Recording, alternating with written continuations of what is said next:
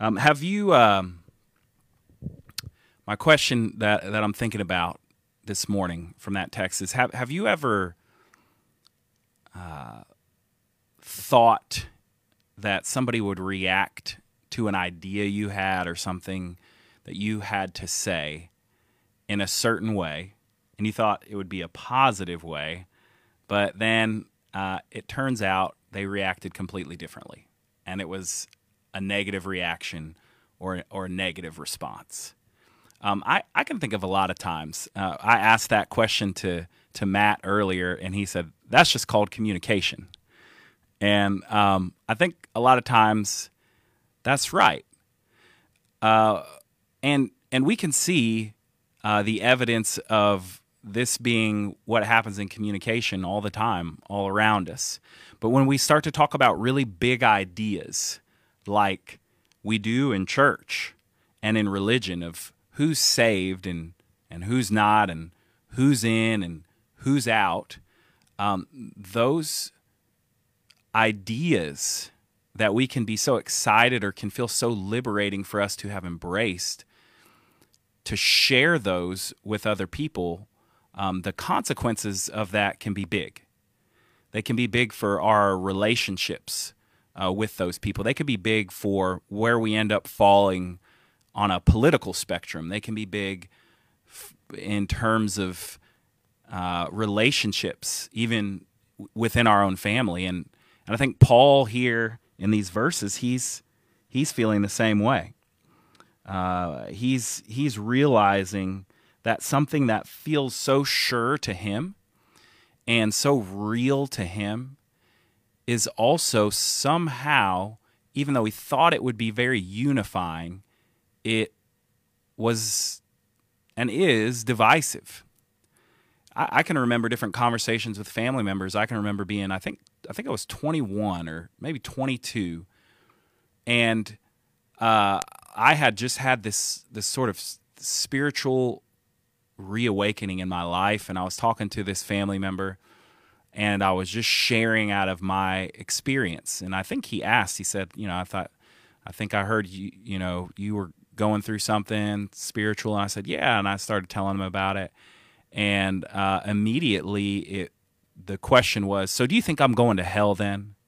And I was like, whoa, I'm not prepared to answer this question, and I'm scared by the change in tone immediately in the conversation.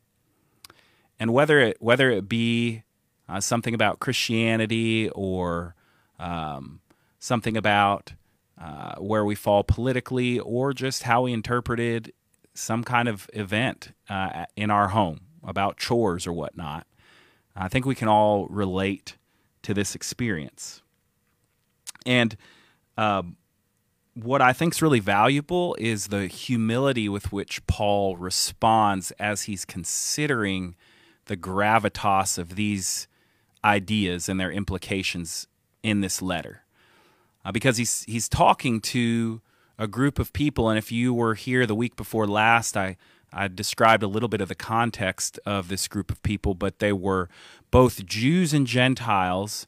Most of them were enslaved people in Rome, and there were some Roman citizens as well, so it was mainly like lower class people with not a lot of rights, and many of them were not Jewish people. They were Gentiles. And so, hey Matt, can you pull down that message bar?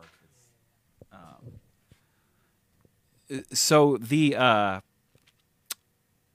amazing thing here in this letter is, I grew up hearing a lot of little snippets from the Book of Rome, kind of being pieced together to give you things like the Romans Road to Salvation, and kind of seeing them on little tracts and fake dollars and things like that, and even just single verses being isolated out to kind of explain all of Christianity.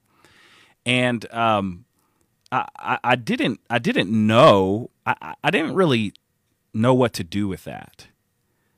because it seemed like the Bible was a really big book. And so when it all got boiled down to a single verse, it kind of gave me some anxiety, but a lot of people around me were saying, and I was reading, this is kind of what this book is for. But in reality, this 16 chapter book is written to a group of people professing Christ who were at odds with each other and who were having trouble being unified under the banner of this Jewish Messiah.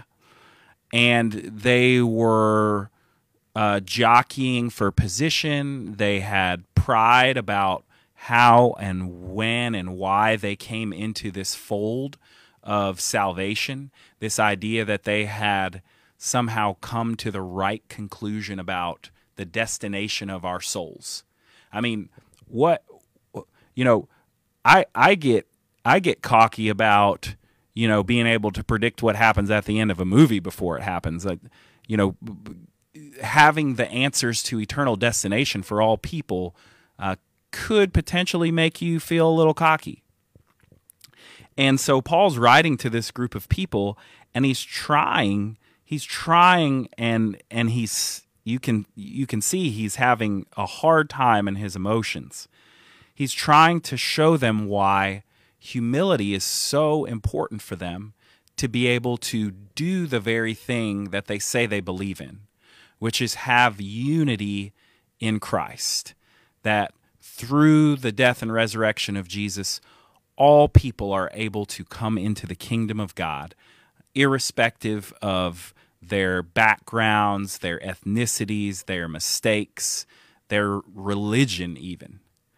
And Paul is showing us, in a way, how we can deal with these types of situations in our life when we've said something and we really believe in what we're saying. We have a lot of conviction about what it is we're saying, and we have a belief that it will produce good, whether it be about Jesus or something else. And what we see is that even though we want good and it meant good for us, that we can't control how people respond to it. And oftentimes, maybe most of the time, people don't respond the way we want them to or that we think that they should. So let me give you a little bit more here from the context, because Paul just finished saying these words before he gets to Romans 9, where he's talking about this great sorrow and unceasing anguish he has in his heart. He just says this a few verses previous in the letter. He says, "No, in all these things we are more than conquerors through him who loved us." I remember seeing that one on a shirt. "For I am convinced that neither death nor life, neither angels nor demons, neither the present nor the future, nor any powers, neither height nor depth, nor coronavirus, or anything else in all creation will be able to separate us from the love of God that is in Christ Jesus our Lord." And Paul believes these words earnestly, deeply, and yet he's filled with anguish. He starts the next chapter saying, "I'm telling you the truth. I'm not lying, guys, and my conscience is clear about this." And then he says, "I'm filled with sorrow and anguish."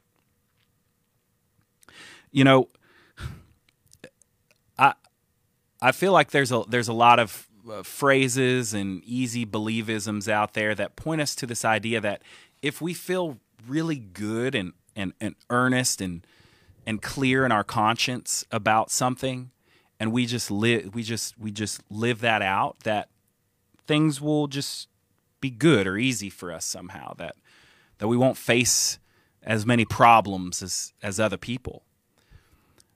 But what Paul is becoming very familiar and acquainted with is something very different. He is realizing that this epiphany of experience that he had with Jesus, and this idea that that out of the two ways he sees human beings divided and how all Jewish people like him would have, Jews and Gentiles, Jews and everybody else, he thought that Jesus would bring unity between those two groups and make them into one people. And he was thrilled about this idea. And he labored tremendously through his life in almost a superheroic way to try to bring this reality that he believed and felt and it had happened almost inside of him, this reconciliation, to bear on the world. But it wasn't happening. It wasn't happening.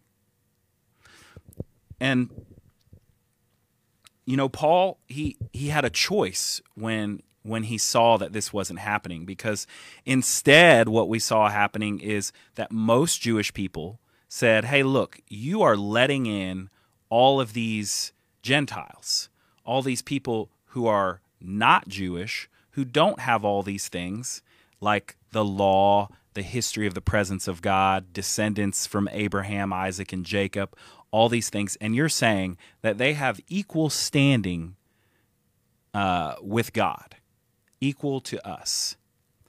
And so Paul is sitting here saying, I want to be really inclusive, and I want to recognize what Jesus means and has done, and I want to bring everybody in. But what he's realizing here is that being inclusive can actually exclude people. I know that sounds weird. But take this for example. If somebody says, man, I think that this pizza is the best. I think Memphis Pizza Cafe is the best pizza. And you just say, no, I think all pizzas are equal. They're all exactly the same. And they're all good. Well, that person might be like, what? Are you kidding me? How could you say that? That is totally, that's totally offensive to me. How could you say that they're all the same? They obviously, pizzas taste different. And I think you're just trying to get away from the fact that I've got this really great pizza over here and I have this opinion. Or make it a little bit more specific. What if your spouse or somebody you were dating made you some food and they were really excited about it? And then they asked you, well, what do you think of dinner? And you said, well, it's good. And it's the same amount as good as every other dinner I've ever tasted. Would that make you mad if they had said that to you? Or upset or frustrated? Or say, no, you can't do that. You've got to have an opinion about what's good and what's better and what's best. And on like a cosmic scale, this is kind of what Paul is dealing with as he's trying to unify these groups of people. The Jewish people saying, we're a special chosen people by God, and we have these laws that we follow, and we have all of these things that we live up to in order to have God's favor and presence in our lives. And Paul is saying, yes, that's really good. And everybody else gets to come in too that doesn't have that. And they're like, no. We're going to continue what we're doing, and you can have your little thing over here. So the crazy thing is, Paul had this experience with Jesus. And before that point, he was persecuting any Jewish people that believed that Jesus was the Messiah. And so he's trying to get people out of Judaism before he meets Jesus, who don't follow the right rules, the right experiences. Then he has an experience with Jesus that changes his whole perspective. It shows him a different way. And he begins to try to communicate that. And as he does that, he begins to realize he is losing the very people that he belongs to, ethnically and religiously, that they're not buying it. And so he's left with a reality where the Gentiles, the people he does not belong to, are starting to become more of the followers of Jesus, and the Jewish people are not buying it. And they're saying, we're gonna stick with what we know and what we've got over here. So Paul believes something earnestly. It's changed his life. It's something he's experienced.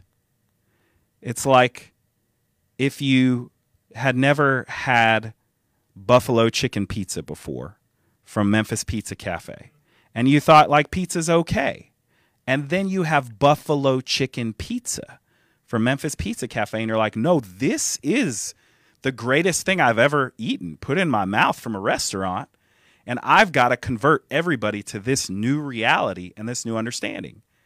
And then you have all these people saying like, no, I don't even like that, and I'm going to stay over here and do my own pizza thing.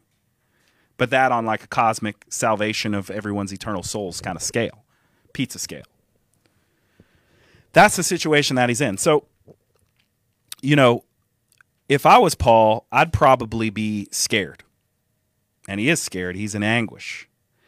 And I might try to live in denial about that. You ever just try to wish something away, like wish a reality away about it, and then get mad at people for not entertaining that with you?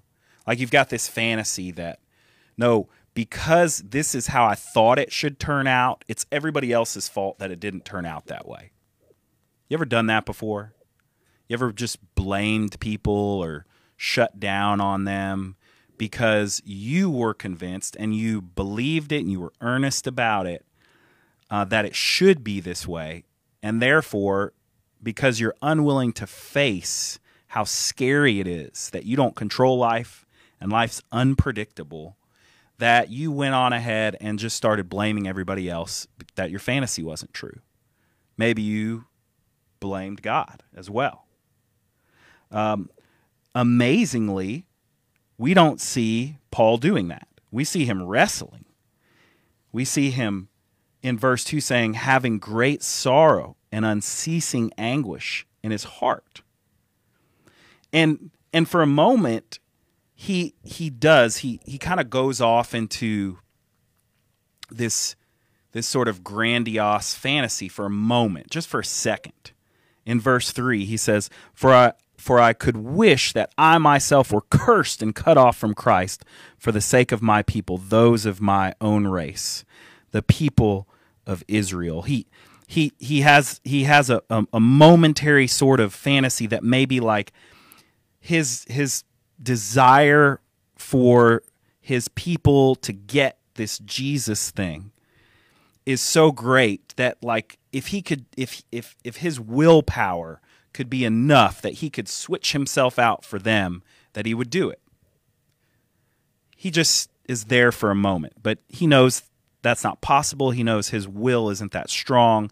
He knows ultimately that he's going to have to submit to something greater than himself, a plan that he doesn't fully understand. And so he realizes he's digressed there. But what do you do? What do you do when you've experienced something more? But when you try to share it, people just try to carve it back up into the same little pieces. You've experienced this big thing. They try to carve it back up into small pieces. Do you respond like Paul does, with your feelings, with your humility, with your temporary moments of grandiosity, and then coming back to reality?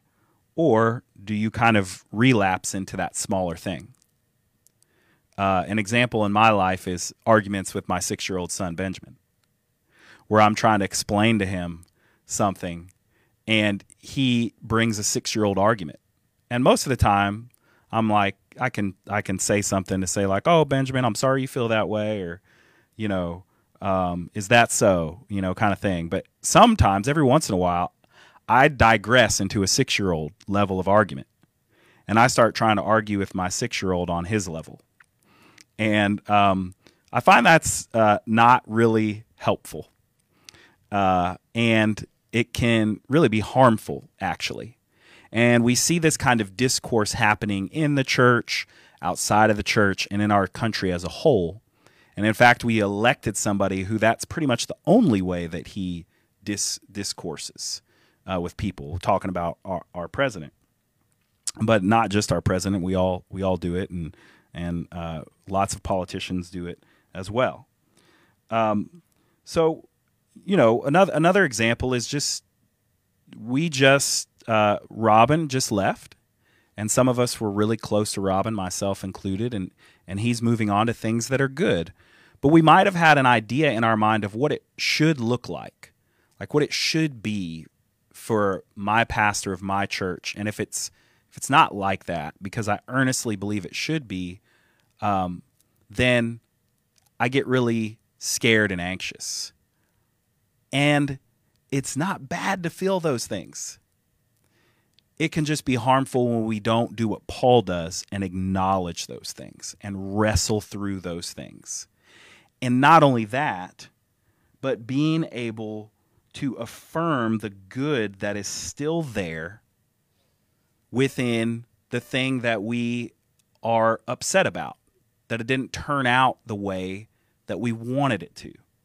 And I don't think we can do that honestly without first experiencing the pain of an expectation we had because of real good experiences we've had that don't end up producing what we had thought and hoped and even expected it to produce. So Paul is able to do that. In verse 4, as he speaks about the people of Israel, he says, look, these people, theirs is the adoption to sonship. Theirs the divine glory, the covenants, the receiving of the law, the temple worship, and the promises.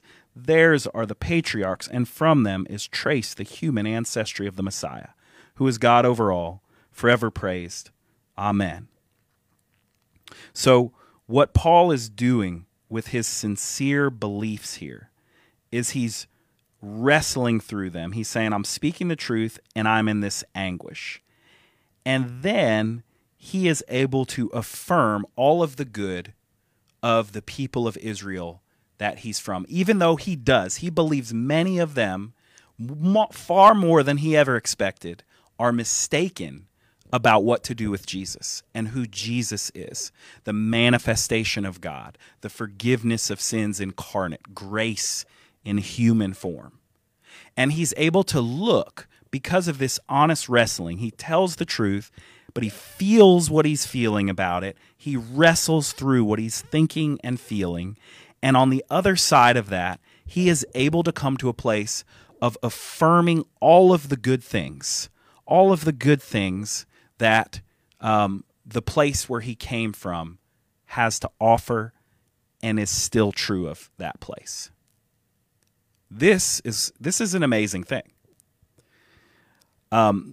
It would be so much easier for Paul to say, well, I'm not going to be an Israelite anymore. I'm still a Jew because that's my ethnicity, but I'm not from the nation of Israel. I'm now a Christian. And a lot of people have taken Paul's words and made lots of terrible divisions and anti-Semitic remarks and ideologies, sadly and unfortunately. Another example of Paul's powerlessness, even though he had really great ideas and understanding of God. But he could have done that. He could have said, I'm changing camps. I'm switching sides. And it's pretty easy to do that. It feels really good. Have you ever cut ties with something from your past completely, and you sort of took this objective view of it that it was all bad? It's not, in the long run, helpful.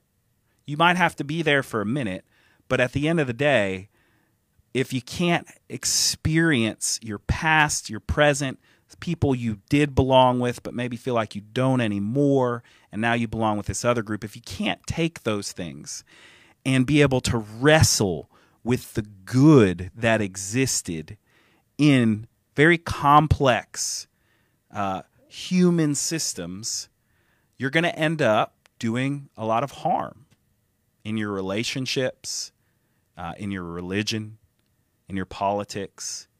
And a lot of people did that.